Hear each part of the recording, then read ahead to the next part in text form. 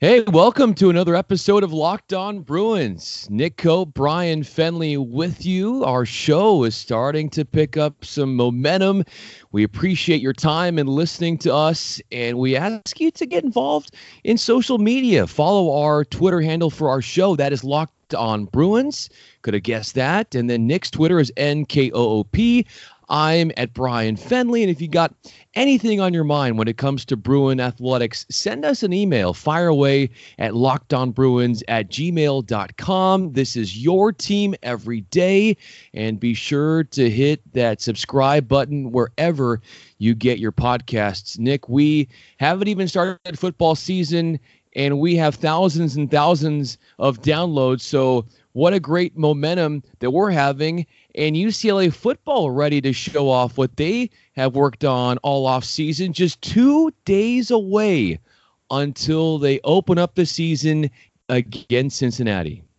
It's going to be so much fun. We can't wait. I mean, we're just so excited to see what all this offseason, all this talk of building off the end of last year, and all this growth that everyone talks about, how much different it feels year two versus year one, and ready to see how all this manifests on the field.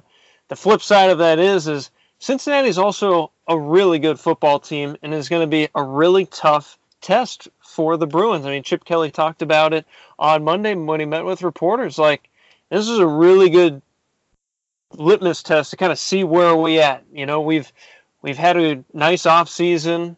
We like where we're at as a team, but you don't really know exactly where you stand until you play other teams and can kind of, use that as a barometer. And Cincinnati is going to be a very tough opponent. I'll tell you what, though.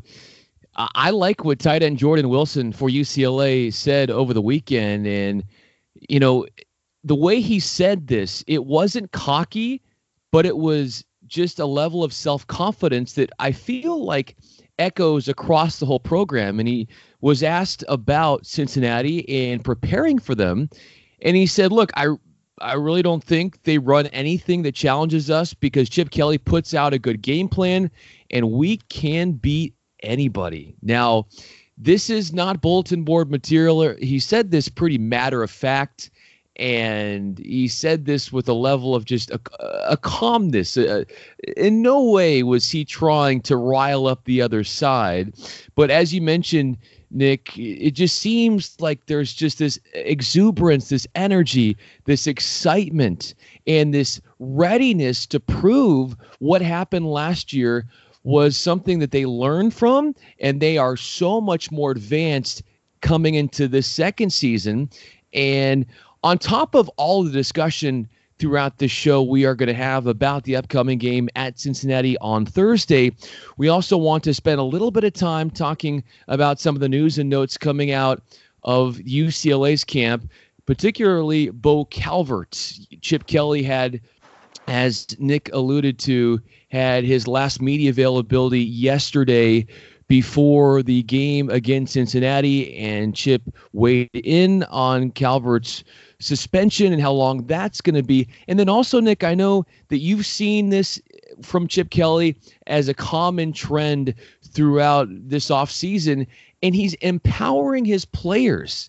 And you're going to hear this motto, Bruin fans, from us, from players, from coaches, and the guys are saying all the time now, we are player-led, not coach-fed. And I know, Nick, you have some stuff to add when it comes to that and perhaps how the team is using that mantra to hold a level of, self-responsibility, accountability, and use that as certainly a vital weapon for moving this team and making it more mature moving forward. But before we get into the UCLA-Cincinnati matchup, Nick, let's first talk about Bo Calvert, suspended 8 games. That, according to Chip Kelly yesterday when he met with reporters.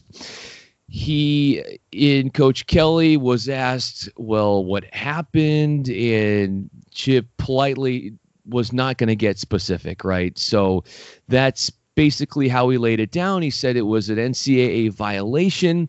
He said it's always disappointing when you lose anybody like that, and that he's such an important part of the team, admitting that he made a mistake and that he hopes that he understands from the lessons that he learned from this, Bo, and that he'll become, in Chip's words, better because of it. So you have that, Nick, that I certainly want to get your take on. Also want to get your take on this movement, this drive for the players to take more self-ownership over their own skills, and it's just a level of accountability that we're seeing where it's really not a micromanaged operation.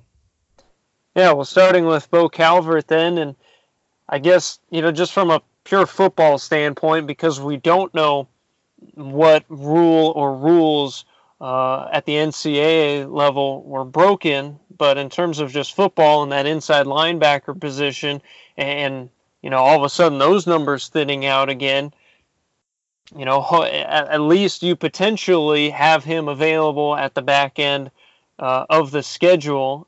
So that's, I guess, the bit of good news out of that. But in terms of this player-led program that we've come to learn about, it makes a lot of sense. Listening to Chip Kelly today is like, look, we only got so much time with these guys.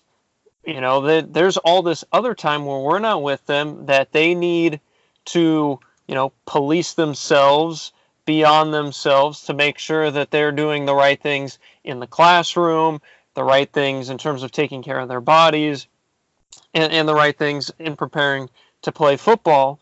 And, the coaches can't do that all the time. You need leaders on the team. And so it seems like now that a year plus has gone by, those leaders have emerged. You've got guys like Osa Odigizua on the defensive line, Chris Barnes at linebacker, Darnay Holmes in the secondary, Dorian Thompson-Robinson at quarterback. You've got these guys sort of scattered around the team to help keep everybody together and keep everyone on the same page. And so when you can, it sounds simple, but I don't think it's easy to do.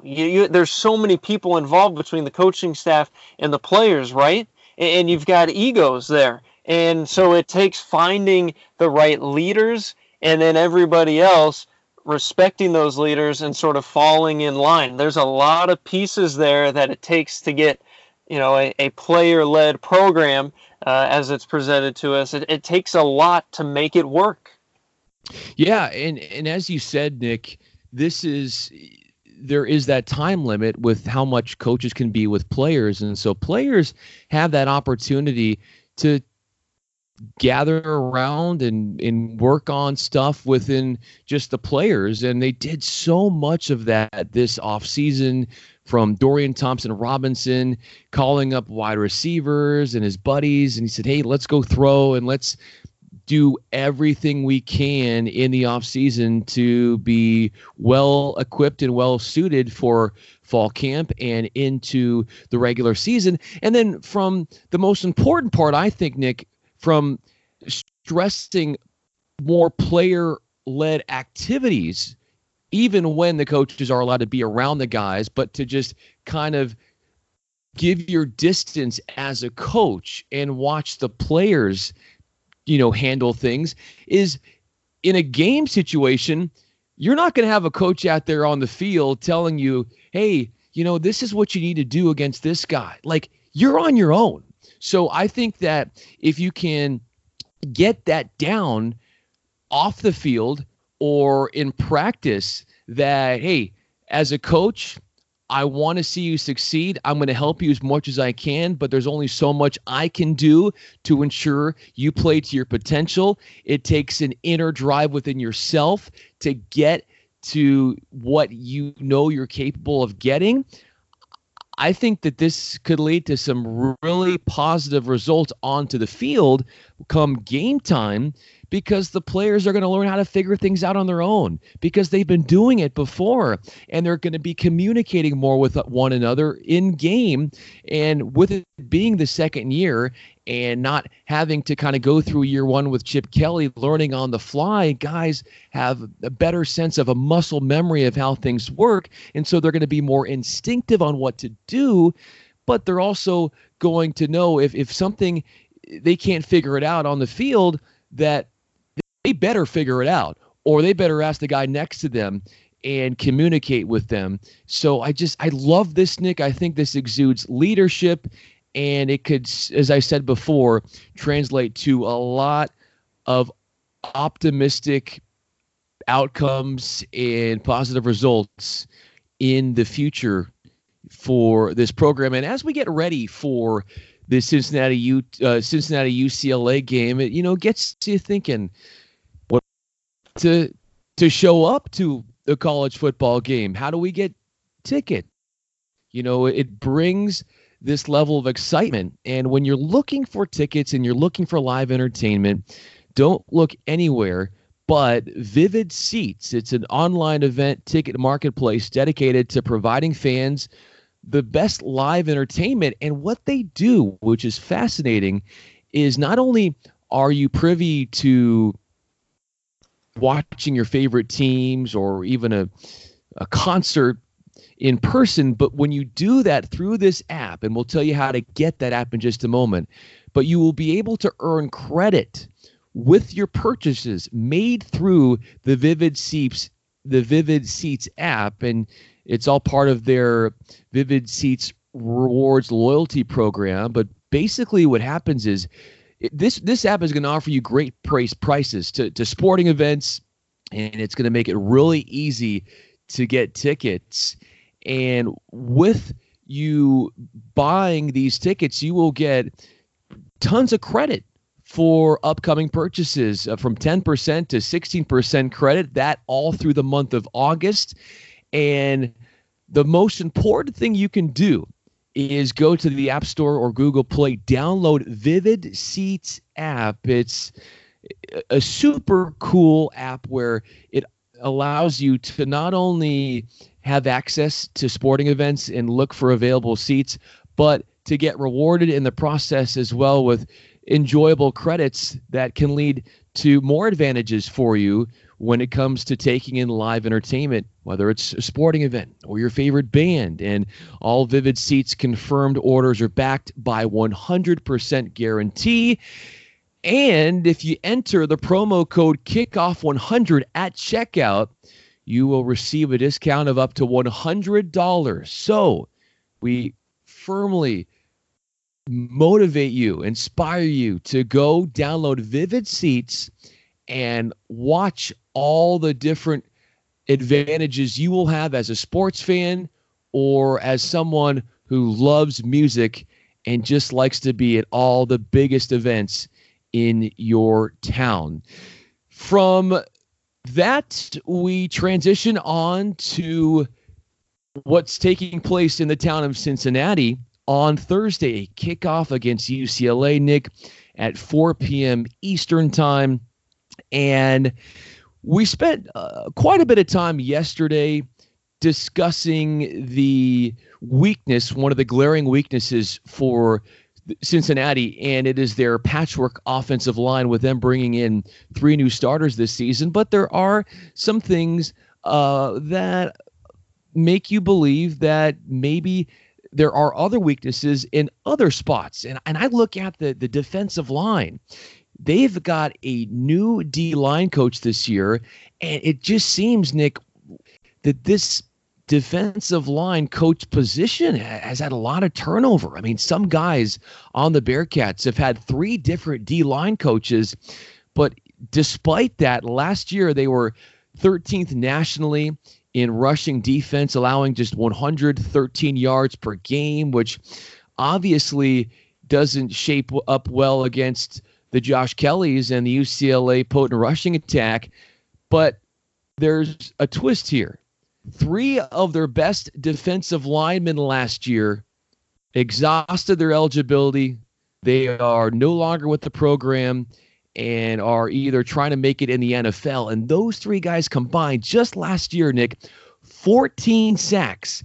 Their top returning player on the D-line, Michael Pitts. But besides that, there are a ton of unknowns with this D-line, and with an O-line for UCLA that has just one new starter and has the chemistry and the ability to communicate and get good calls. I see this as an advantage for the Bruins. Yeah, this is the most clear advantage for UCLA on paper going into this game with new bodies on the defensive line and just uncertainty about how much pressure and how much run-stopping ability this Cincinnati defensive line has. They really don't know. It's a lot of unproven guys that don't have a ton of experience. All those guys from last year are gone. That's not to say these guys can't be solid, but on paper, when you've got a UCLA offensive line that's brought all that back, UCLA should be able to, hopefully protect Dorian Thompson-Robinson, give him time to throw, and at the same time, maybe they can get something going on the ground. The thing is, the linebacking core and the secondary, very strong for Cincinnati. So they do have, the second and third level behind that defensive line to help back up the guys up front a little bit. And, in running situations, those linebackers will come up, those safeties will come up a little bit as well. But you hope then, if you're UCLA, that as the game goes on, you can start to wear down that defense, start to wear down that front. And it's the obvious advantage, I think, for UCLA going into this game.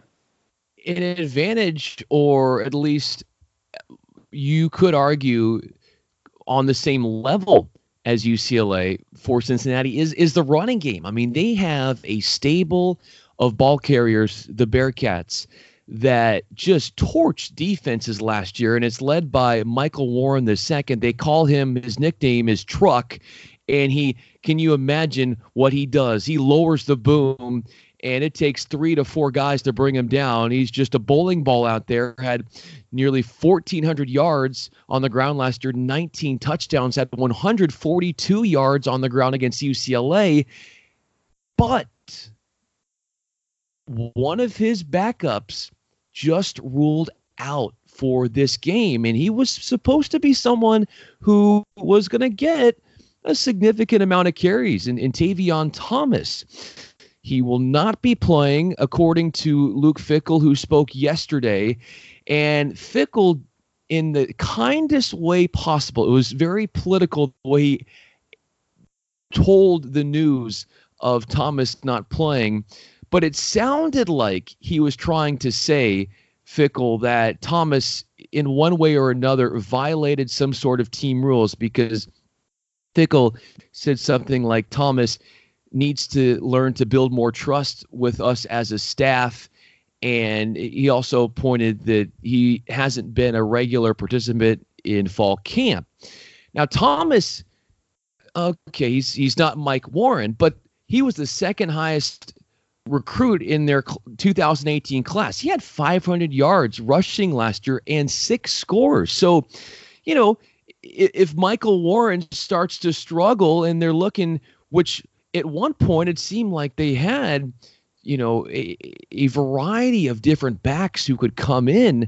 Well, you've got one reliable guy who produced pretty significant numbers last year, given what Michael Warren did as the leader, but, take some of the ease or some of the pressure off of Warren, and you're not going to have Thomas. Nick, I think this is another big blow to Cincinnati, because with their offensive line having so much inexperience working together, you want to, if one running back isn't really on the same page, maybe you try another one, and one of your better running backs is not going to go, according to Coach Fickell as of yesterday.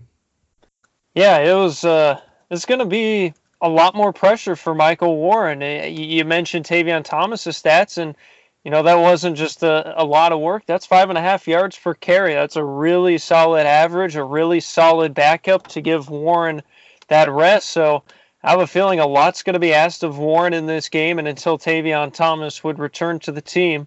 Yeah, and as you said, you can totally read between the lines, and there's a Yeah. little something there going on, and Yeah. and Fickle sort of putting the onus on his player, it seems, Yeah. to get back out there. So yeah, that's definitely helpful. And more to your point, in the running game for Cincinnati as general, looks like they will have their sixth-year senior Chris Ferguson, who was the right tackle last year, slide over to the left side. So I'm sure that's something the UCLA coaches are keeping an eye on. Maybe Cincinnati is going to favor that left side of the line a little bit more since they have their veteran over there, and potentially that's something that the Bruins could key on as well. The other veteran on the offensive line for Cincinnati is at right guard. His name is Morgan James, and the man is 29 years old. I kid you not. And he's a former professional hockey player. How about that?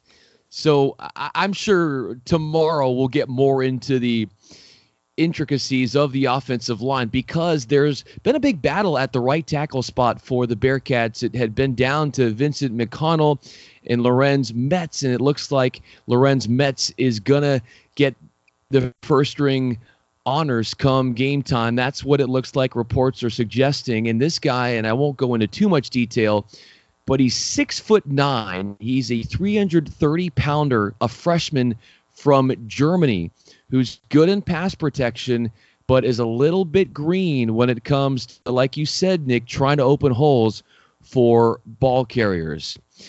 What has been a deficiency for Cincinnati in the past, special teams, and how the Bruins could capitalize off some of that weakness per se, we will discuss next. But first, the new Locked On NFL is on fire. Last week, it was one of the most listened to NFL shows with the expert analysis of former NFL scout Matt Williamson and hosted by Brian Peacock. Locked On NFL is your daily national podcast on all things NFL with Matt's unique take on the game. Follow Locked On NFL now, your podcast provider. Welcome you back to Locked On Bruins. He's Nick Cope. I'm Brian Fenley. We have set the line of scrimmage on the final segment of our show, just 2 days away from the season opener as UCLA will visit Cincinnati. Coach Kelly saying yesterday they will hop on a plane. Tomorrow they will get in. And he also said they're not going to do a walkthrough. He said every football field is the same. And he happens to be right, unless you're playing a NFL preseason game in Canada when the field is 80 yards. But every field is 100 yards. And so he said, yeah, when we get up there, we're just going to show up come game time and get ready to play. We're not going to spend extra time doing a walkthrough the day before. A lot of coaches like to do that. It helps them and the players get acclimated to the scenery of the stadium. But where we want to take this segment, Nick, is the Cincinnati special teams. Their kicking situation, Nick, has been troublesome, and they made a move to bring in a grad transfer from Western Illinois to kick, Sam Crosa, who won over the freshman from a year ago, Cole Smith, who went 5 for 12 in field goals last year. And this is another very vulnerable spot for Cincinnati because Crosa, while he did post a video on Twitter of him making 3 consecutive 50-yard kicks, there was no pass rush, and I think his sister was holding the ball for him, and so it was very just a relaxed scenario. The longest that he's been able to do from my last check is 44 yards. So as we can see, Nick, if this game is close and it comes down to special teams, I have a feeling that the Bruins have an advantage. Oh, yeah. I mean, coming from Western Illinois and, looking at his kicking stats now, 10 of 14 last year. And as you said, the long 44. And, kicking doesn't mean anything unless there's stakes and guys are on the field coming right for you. And so, you like that. J.J. Molson versus Sam Crosa. You'll take J.J. Molson every time. No question about it. And their punter, James Smith from Australia, had 8 punts against UCLA last year. That was the most he had in a game. So you're going to have 2 Australian punters facing off in this game as well. Sort of a footnote, as there is certainly a humongous Australian punting pipeline in the college football ranks and the NFL. And Nick, to finish off our show, I also saw that Cincinnati, when they released their 2-deep, which is nice that they returned the favor because UCLA did so earlier in the week. It's only more or less fair that they would also do that for UCLA's sake. But they put 2 freshmen as kickoff returners. And so, look, they could be, and what I've read about them and Trey Tucker and Ryan Montgomery is that they are speedsters and they're just so agile. But you're putting a freshman in a nationally televised game, and you're only human. And so that means you're going to be nervous. And so that is where you might see another mistake or two. Yeah, definitely something to keep an eye on. If you're Cincinnati, if you're Tucker or Montgomery, you hope you can stay within yourself and keep calm and composed. But Cincinnati, like on the offensive line and defensive line and on special teams here in the return roles, needing young guys, going to have to rely on young guys to fill a role. And UCLA isn't without those guys either. Among all the things going on here, we'll have to see whose young guys step up and perform well. Oh, I do know that kickoff is 2 days away, 4 p.m. Pacific time, when UCLA tees it up against Cincinnati. And we've got plenty more coverage to bring you leading up to kickoff, including tomorrow, where Nick and I are going to discuss some of the biggest teaching tools the Bruins learned from their last meeting with Cincinnati. We'll dive further into the Cincinnati offensive line, get a little bit more specific about certain position battles and where some of the new guys are shuffling in and why that might cause some problems offensively for Cincinnati and their lack of experience. Plus, we'll hear what Chip Kelly thinks about Cincy's quarterback, Des Ridder. That is all coming up tomorrow. So plenty of exciting things to look out for on the podcast tomorrow. He is Nick Cope. I am Brian Fenley. Thank you again. This is your team every day, and we will catch you here tomorrow as we get closer to the season opener.